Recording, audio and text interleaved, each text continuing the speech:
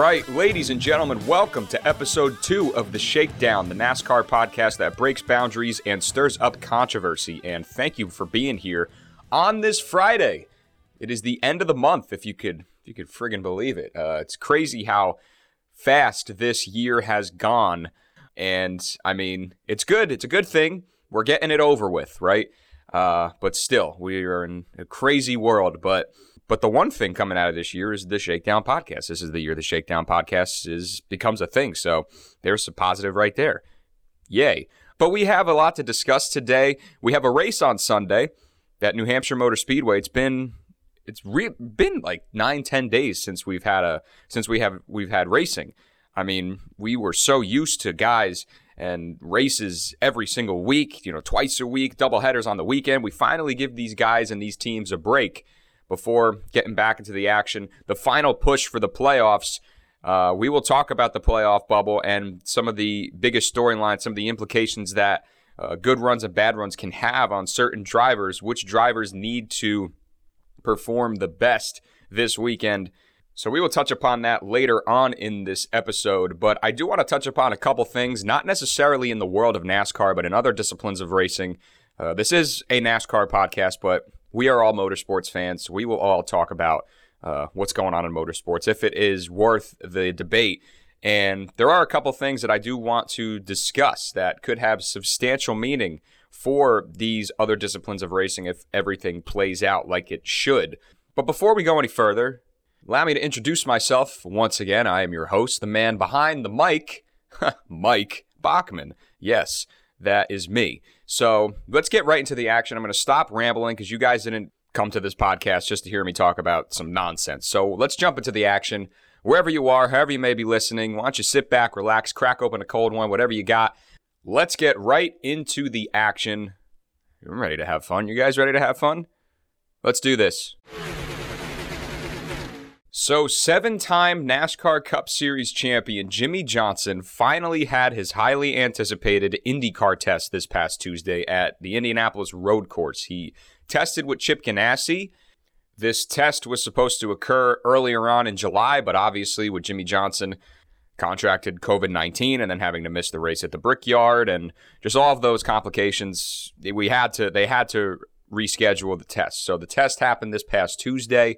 And Jimmie Johnson has been vocal about his desire to run IndyCar. Remember, he is just stepping away from full-time Cup Series racing. He does want to run in other disciplines, and he finally had this test with Chip Ganassi. Scott Dixon, 5-time IndyCar champion, was also present, kind of served as Jimmie Johnson's driving coach, providing him with information, with notes on how to navigate the track and how to wheel that IndyCar. So if there's anybody that Jimmie Johnson wanted to get coached from, it's Scott Dixon. Scott Dixon, I believe, won the first 3 races of the IndyCar season this year.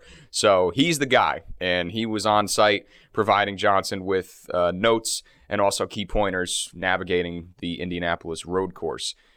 Jimmie Johnson was active on social media pretty much the entire day, was sharing bits and pieces of his experience. We got some footage of him driving. We got some footage of him conversating with Scott Dixon, that exchange and what they were talking about.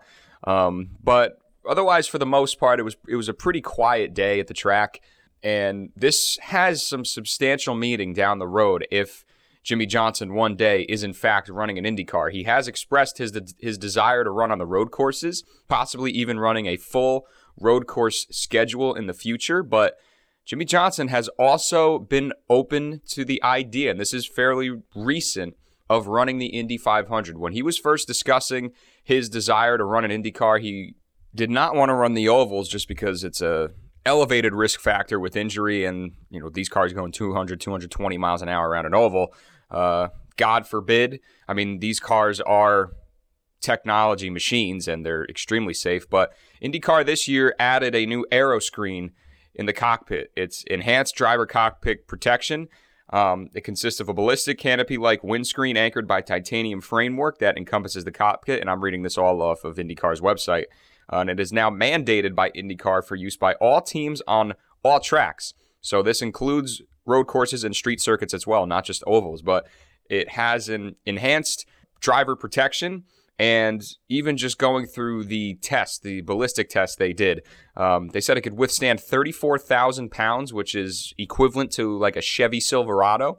And they also shot a 3-pound piece at 3 different speeds, 140 miles an hour, 180 miles an hour, and 220 miles an hour. And I mean, shit, I was watching the videos, and it was crazy watching this little tiny pellet just ricochet off of this aero screen, and it did the job. It protected the drivers. So new added safety definitely has softened the idea of running in Indy 500. I mean, Jimmie Johnson, and I've said it many times on this podcast already, just in 2 episodes, so you obviously know how I feel about this guy. Jimmie Johnson, the greatest of all time in NASCAR history.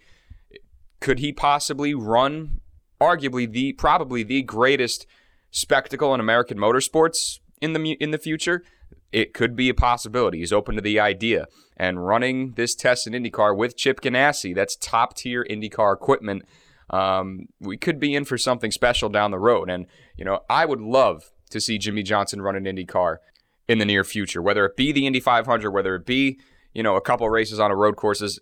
Fact of the matter is, I would love to see Jimmie Johnson run an IndyCar, and I think a lot of other people would too. I think this could be a great thing for the sport of IndyCar, having the greatest driver from our generation of NASCAR hop into an IndyCar and, possibly with a very good team with the possibility of running well. I mean, these are all hypotheticals. Jimmie Johnson ran a couple laps at the Indianapolis road course and did decently well from the footage that I watched. It was just, it was hard to tell. I wasn't physically there, obviously, but still, first time in an IndyCar, having Scott Dixon as your coach, definitely going to point you in the right direction. But to have the greatest driver of our generation, run in IndyCar would be huge for the sport. It can draw so many more fans from NASCAR. Just the fact that Jimmie Johnson is going to be continuing to race. Jimmie Johnson fans around the country, I think, would just love to see Jimmie Johnson continuing to compete. That's why this IndyCar test could have substantial impact behind it. That's why in my last episode earlier in the week, when I laid out my dream roster for the Superstar Racing Experience, that I had Jimmie Johnson on that list because, short track racing with the best of the best from all disciplines of racing, to see Jimmie Johnson continue to compete is what all Jimmie Johnson fans want. And I think it could be a great opportunity for IndyCar to now bring in some of those NASCAR fans that have been watching for 20 years, the entire length of Jimmie Johnson's career, which is a decent chunk. I think that could be huge for the sport of IndyCar in trying to not necessarily mold both sports together, but just bring them closer together, right? We saw the first doubleheader this year with everything, with the schedules with COVID-19. That's something that both sports have been trying to do for a little while now. So these opportunities could be great to dive into these new markets, which could have its benefits for both sides. But the last time that we saw a NASCAR driver in an IndyCar, I believe, was Kurt Busch in 2014. I know Danica Patrick was in there, but unfortunately her NASCAR career is something that I think a lot of people want to forget, unfortunately. But Kurt Busch was the last to run double duty in 2014, ran the Indy 500 and then ran the Coke 600. Jimmie Johnson obviously not going to be doing double duty because he's retiring from full-time NASCAR racing at the end of the season. But Tony Stewart did it a couple times. Robbie Gordon did it, I think, upwards of 5 times. So to have another NASCAR driver be interested in IndyCar, and with Jimmie Johnson now, every time he's near that environment, it just seems like he gets more and more excited to get into one of these cars. It's going to be big. And like I said, it could be a great opportunity for both sports to dive into new markets and expand their fan base just with the love of American motorsports. But completing this test with Chip Ganassi Racing, it's not the only team or camp that's interested in Jimmie Johnson. Remember, Jimmie Johnson was supposed to have an initial test with McLaren early on in the year, but obviously the COVID-19 pandemic had other plans, so that was rescheduled. It was then, as I said, supposed to run July 8th.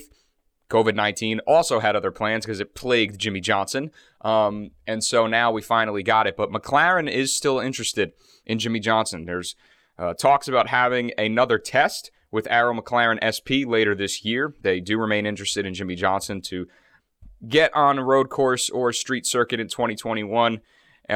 So things are now starting to really gain traction. We were all waiting for Jimmie Johnson to just get into the IndyCar.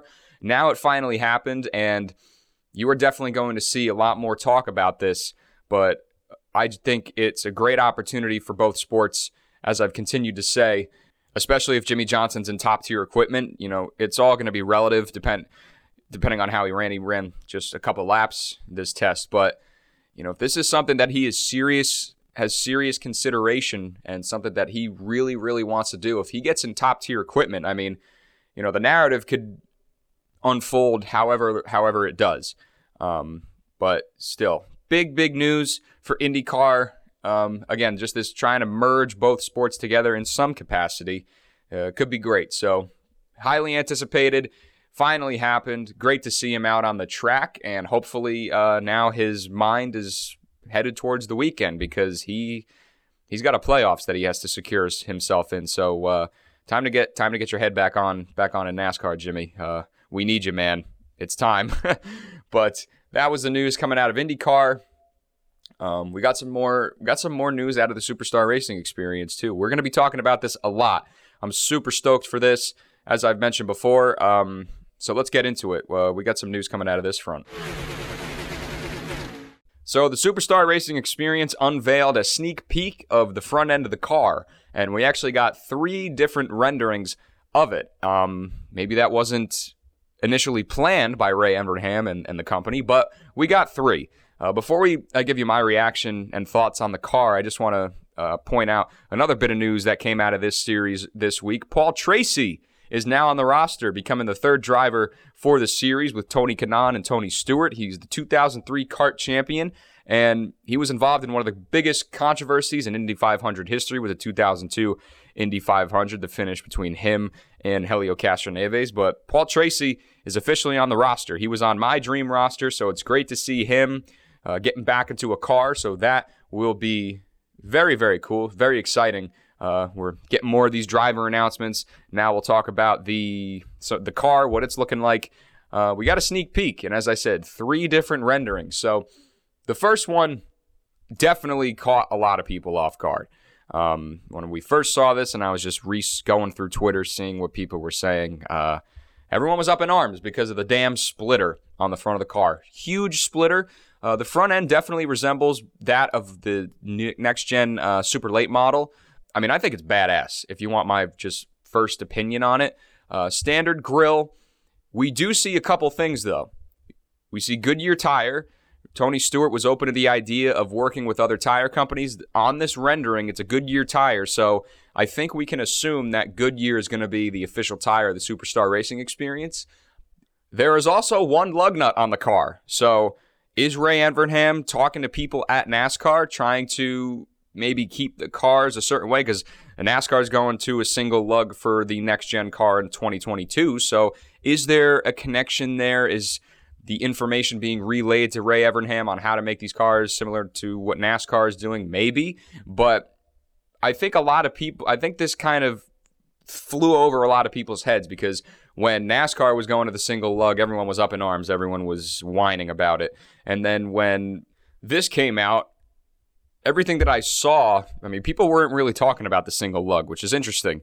I think a lot of people were focused on the actual look of the car. A lot of people want it to look stock. You know, they want it a certain way. And then when they saw this giant-ass splitter, I mean, people went up in arms about it. They were like, get rid of the splitter. This is not supposed to be aerodynamic. We don't want single-car trains. Like, dude, we're running on short tracks. Come on now. Just calm down, all right? If there's anybody that I want to trust in this process, it's friggin' Ray Evernham, okay? He's a genius under the hood.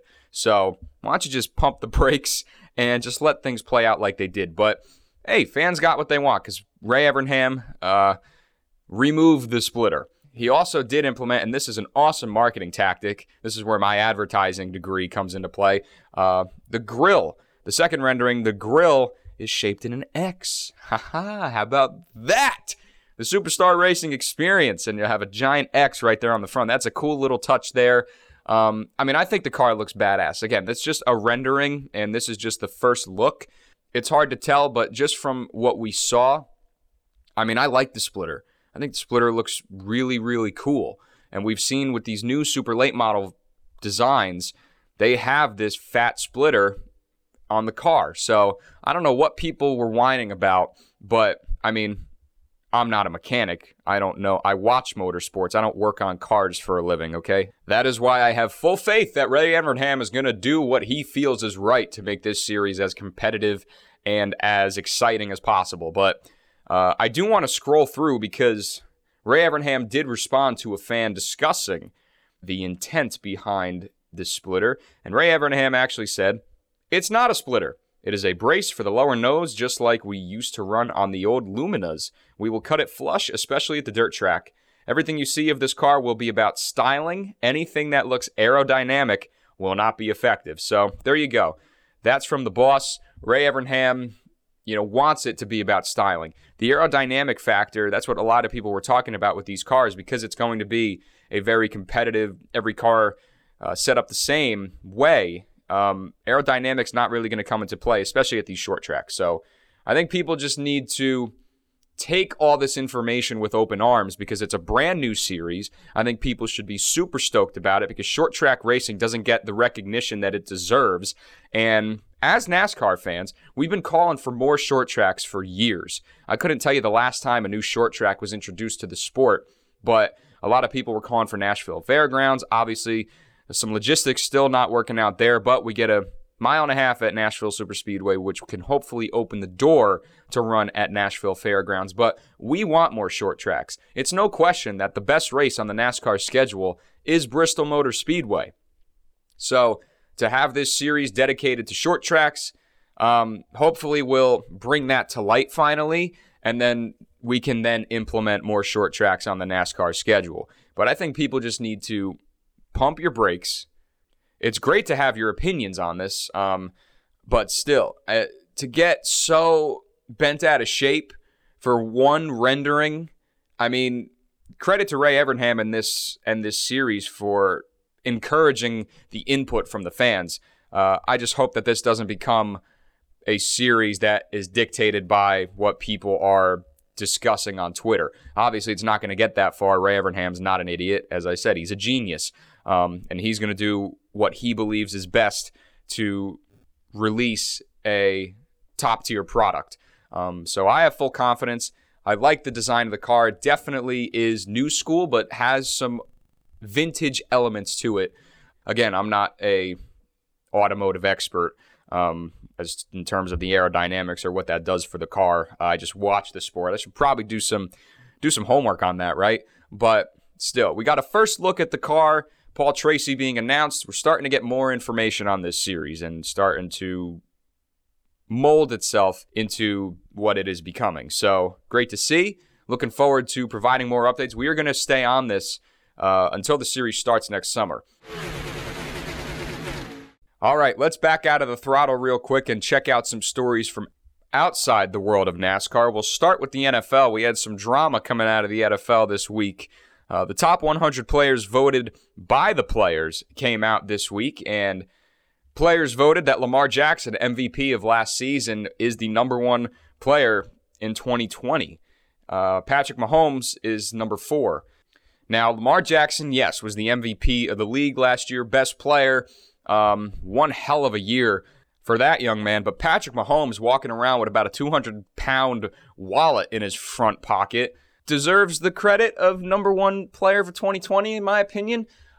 He's the best quarterback, best player in the league by a mile. You could argue that guys like Aaron Donald on the defensive side of the ball deserve that credit, but Patrick Mahomes, man, what he's done in his first 2 years of his career, he could retire right now and be in the Hall of Fame, probably. He's got those numbers. Super Bowl MVP, regular season MVP, 50 touchdowns, 5,000 yards. He broke records. And now getting that massive, massive deal, deserves the credit of being the number one player voted by this was voted by the players. Yes, you vote the MVP, the number one player for the following year, but Patrick Mahomes, gets injured, misses a decent amount of games, comes back and leads the Chiefs to a Super Bowl win. Just seems kind of disrespectful for this guy. But Lamar Jackson, there's no denying his amazing season last year, worth an MVP for sure. We'll see how he does in his second full-time year as a starter. But Patrick Mahomes, man, he's the third best quarterback. Russell Wilson actually beat him out. And, a lot of people talk about the disrespect that Russell Wilson gets. He's number 2 on this list.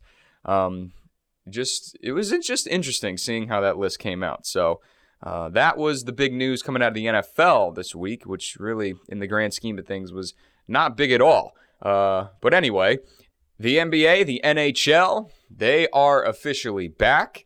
And the MLB, man, Joe Kelly, pitcher for the LA Dodgers, suspended after targeting Alex Bregman and taunting Carlos Correa. He was suspended 8 games. Now, Joe Kelly, who wasn't on the 2017 Dodgers team when they lost the World Series to the cheating Astros, Joe Kelly expressed his displeasure with the players when he targeted Alex Bregman.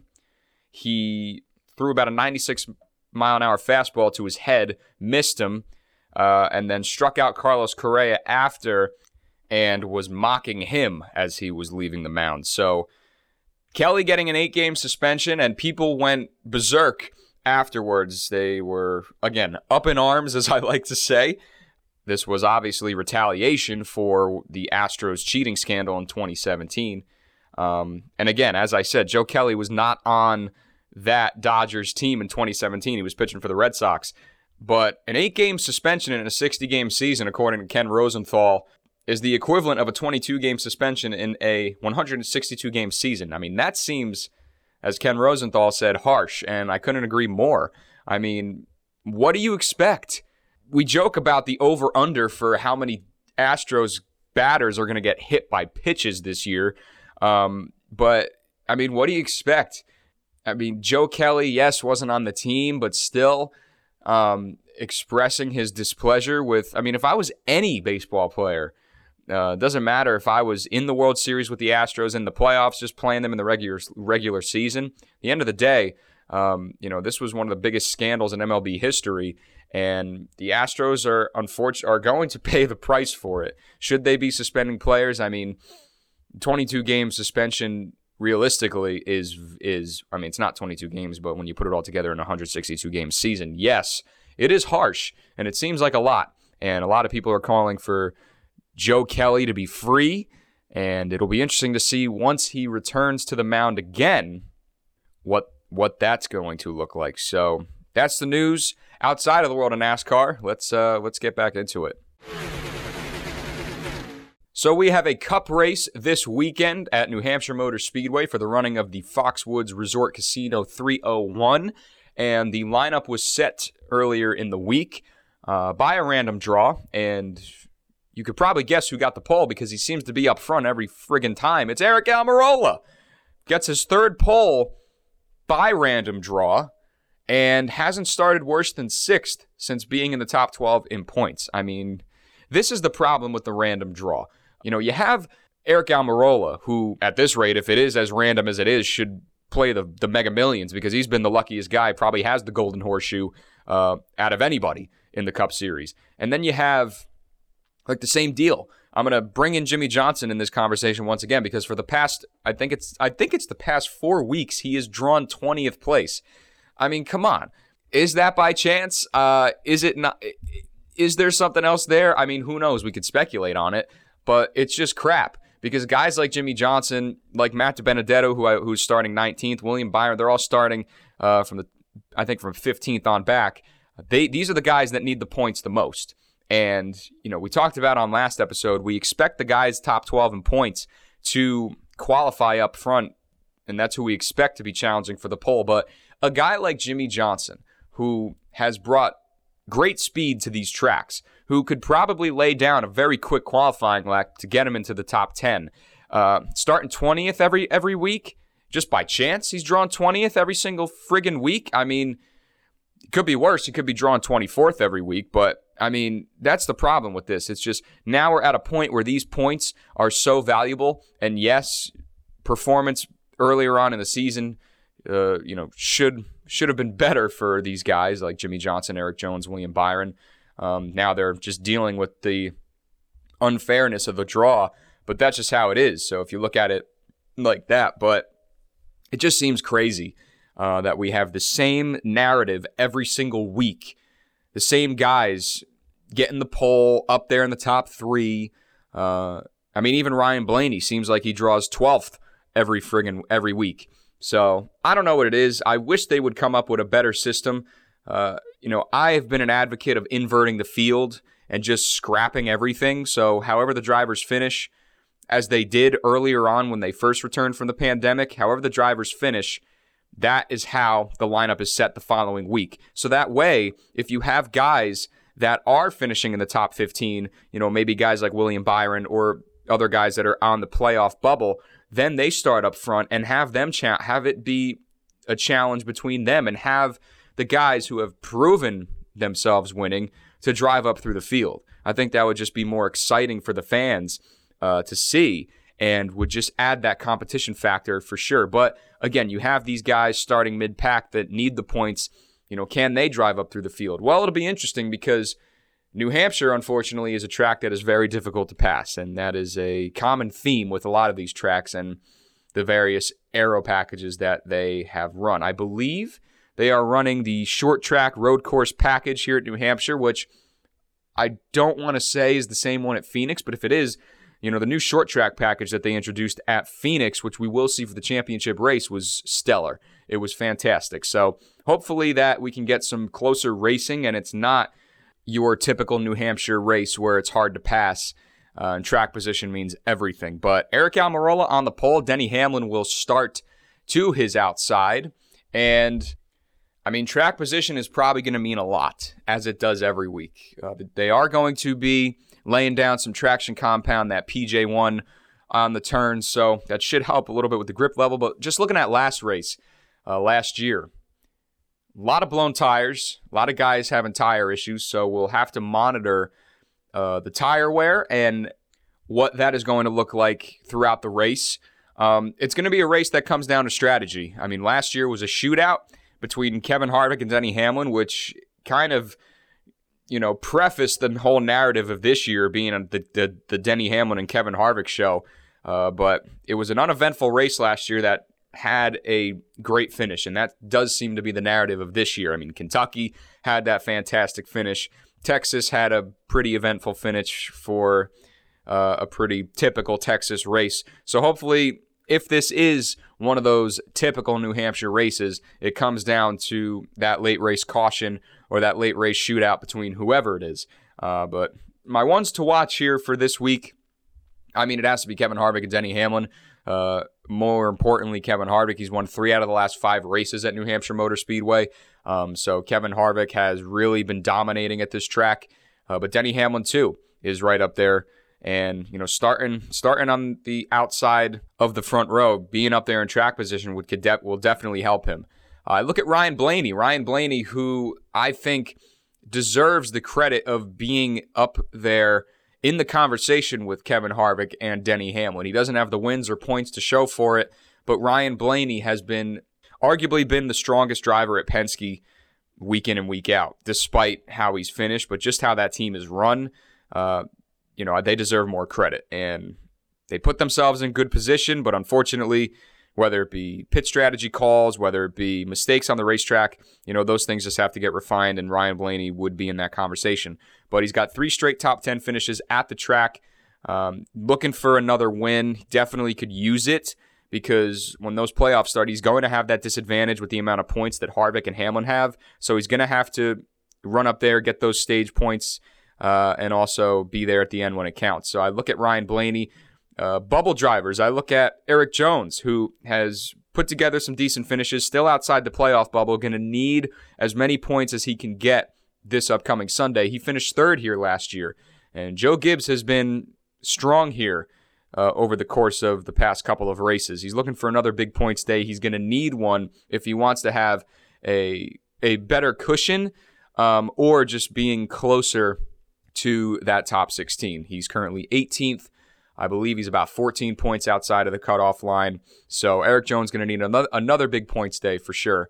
Matt DiBenedetto is another one. He has had 2 bad finishes. He's been caught up in wrecks the past 2 weeks, so he is now closer to the playoff bubble than he has been for most of the season.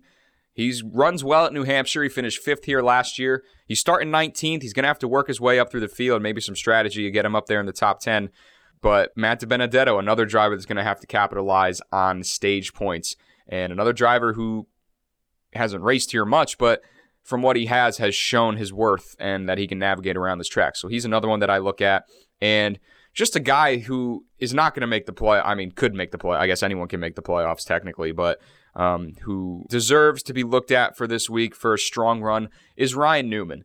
Ryan Newman, I feel like, always runs well at this track, whether it be top 15, top 10. Last year had a solid top 10. I think the year before that he even had a solid top 10. But in Roush equipment, running top 10 in this race last year definitely was something to look at. But it's one of his best tracks. I mean, he has an average finish of 13th throughout his career, and Ryan Newman needs a top 10 run. I mean, it's been a one crazy season for him. I mean, with the Daytona 500 and that craziness, the uncertainty behind that, and then coming back into the car and just racing. I mean, even after that, the courage and bravery and respect that I have for Ryan Newman is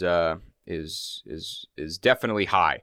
So I'm pulling for Ryan Newman because I know that this is a very good track for him, and I hope that he's able to put together a solid run because 2020 has been a down year for that team, especially after last year shocking everybody, making the playoffs and almost making it out of the round of 16 into the round of 12 for that matter. It just goes to show what veteran presence does for your race team, and that's what I was talking about on episode 1 with Hendrick Motorsports, how they could be on a path to molding themselves into Roush Fenway Racing if Brad Keselowski is the guy to bring that veteran presence to Hendrick Motorsports, because I don't believe that Chase Elliott, William Byron, Alex Bowman, especially Chase Elliott, who, yes, has been strong and has improved every year. I mean, this year's been a different story just compared to what he's done the past couple of years, but he's not ready to lead that organization, unfortunately. All you Chase Elliott fans probably hate me, but that's just how it is. They need a veteran on that team if they want to still remain competitive. So Ryan Newman bringing that veteran presence to Roush Fenway last year definitely helped. This year, the narrative's different, but would love to see Ryan Newman get a top 10 and just have a solid run, especially after everything that has happened and what he has gone through this year. But my pick to win this race is Martin Truex Jr. He is a top 10 in the last 5 races at New Hampshire, and he has led the most laps at the track without securing a win. I think he's going to break through, get that win this weekend, and Martin Truex Jr. will secure his 2nd win of the season. Should be a good race. It's going to have major implications for the playoffs. We'll see, again, if tire wear is as big of an issue as it was last year, if the PJ1 helps out in terms of tire grip and allowing guys to run up top or run on the bottom and try and make those passes. We'll see how it transpires, but that race is on Sunday, August 2nd at 3 p.m. Eastern on NBCSN. So Eric Almirola will be leading the field to green. Martin Truex Jr., hopefully by my prediction, will be leading them to the checkered flag. All right, that's going to do it for episode 2 here of The Shakedown. You guys can follow this podcast on Twitter at Shakedown_pod. You can also follow it on Instagram at Shakedown_pod. I do appreciate the support on social media. Help this show grow. It's been fun so far. I really am enjoying myself doing this. I hope you guys are enjoying the content as well. And speaking of content, going to have a YouTube channel up very soon where I'll be posting segments of the podcast up there. There'll be a visual element there, and hoping to do some other fun things on YouTube as well. So I'll let you guys know when that is being launched. You guys could also check me out on Twitter at MV Bachmann. That's MVBACHMANN on Twitter. If you want to continue the conversation over there, talk motorsports, whatever's on your mind, do that over there on Twitter. But I'll be back on Tuesday to recap the race at New Hampshire. I can assure you that the playoff bubble is going to look different than it does today. That's been the storylines the past couple of weeks. So we'll see how that looks, what the biggest storylines are, and we will look ahead to the week. So enjoy the weekend. Enjoy the race. Should be a good one. And that's going to do it for me. Thanks so much for listening. We will see you next week. Enjoy the weekend. Enjoy the race.